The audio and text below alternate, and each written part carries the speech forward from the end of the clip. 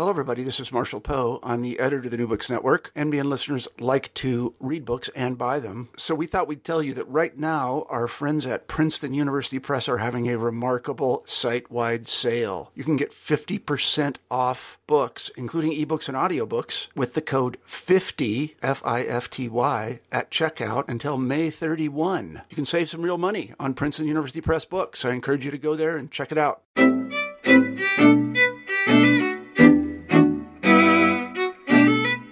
Welcome back to New Books in Jewish Studies. I'm your host, Max Kaiser.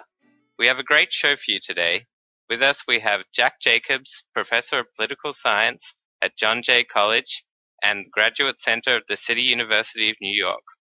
He's here to talk about his new book, The Frankfurt School, Jewish Lives and Anti-Semitism, published in 2015 by Cambridge University Press. Professor Jacobs, thanks so much for being with us on the show. Thank you for initiating the interview. I appreciate it, Max. Okay, so just to get us started, could you tell us a bit about how you came to write this book?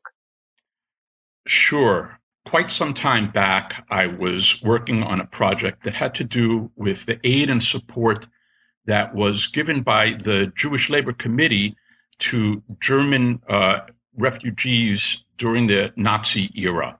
The Jewish Labor Committee was an organization that had been founded in New York in the early 1930s, and they moved heaven and earth to help people who were trapped in Europe by the rise of the Nazis.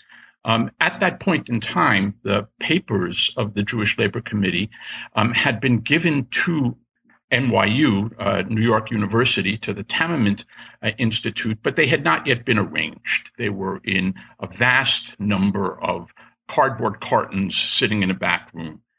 And so I had to go through these cartons one by one, never knowing what I was going to find.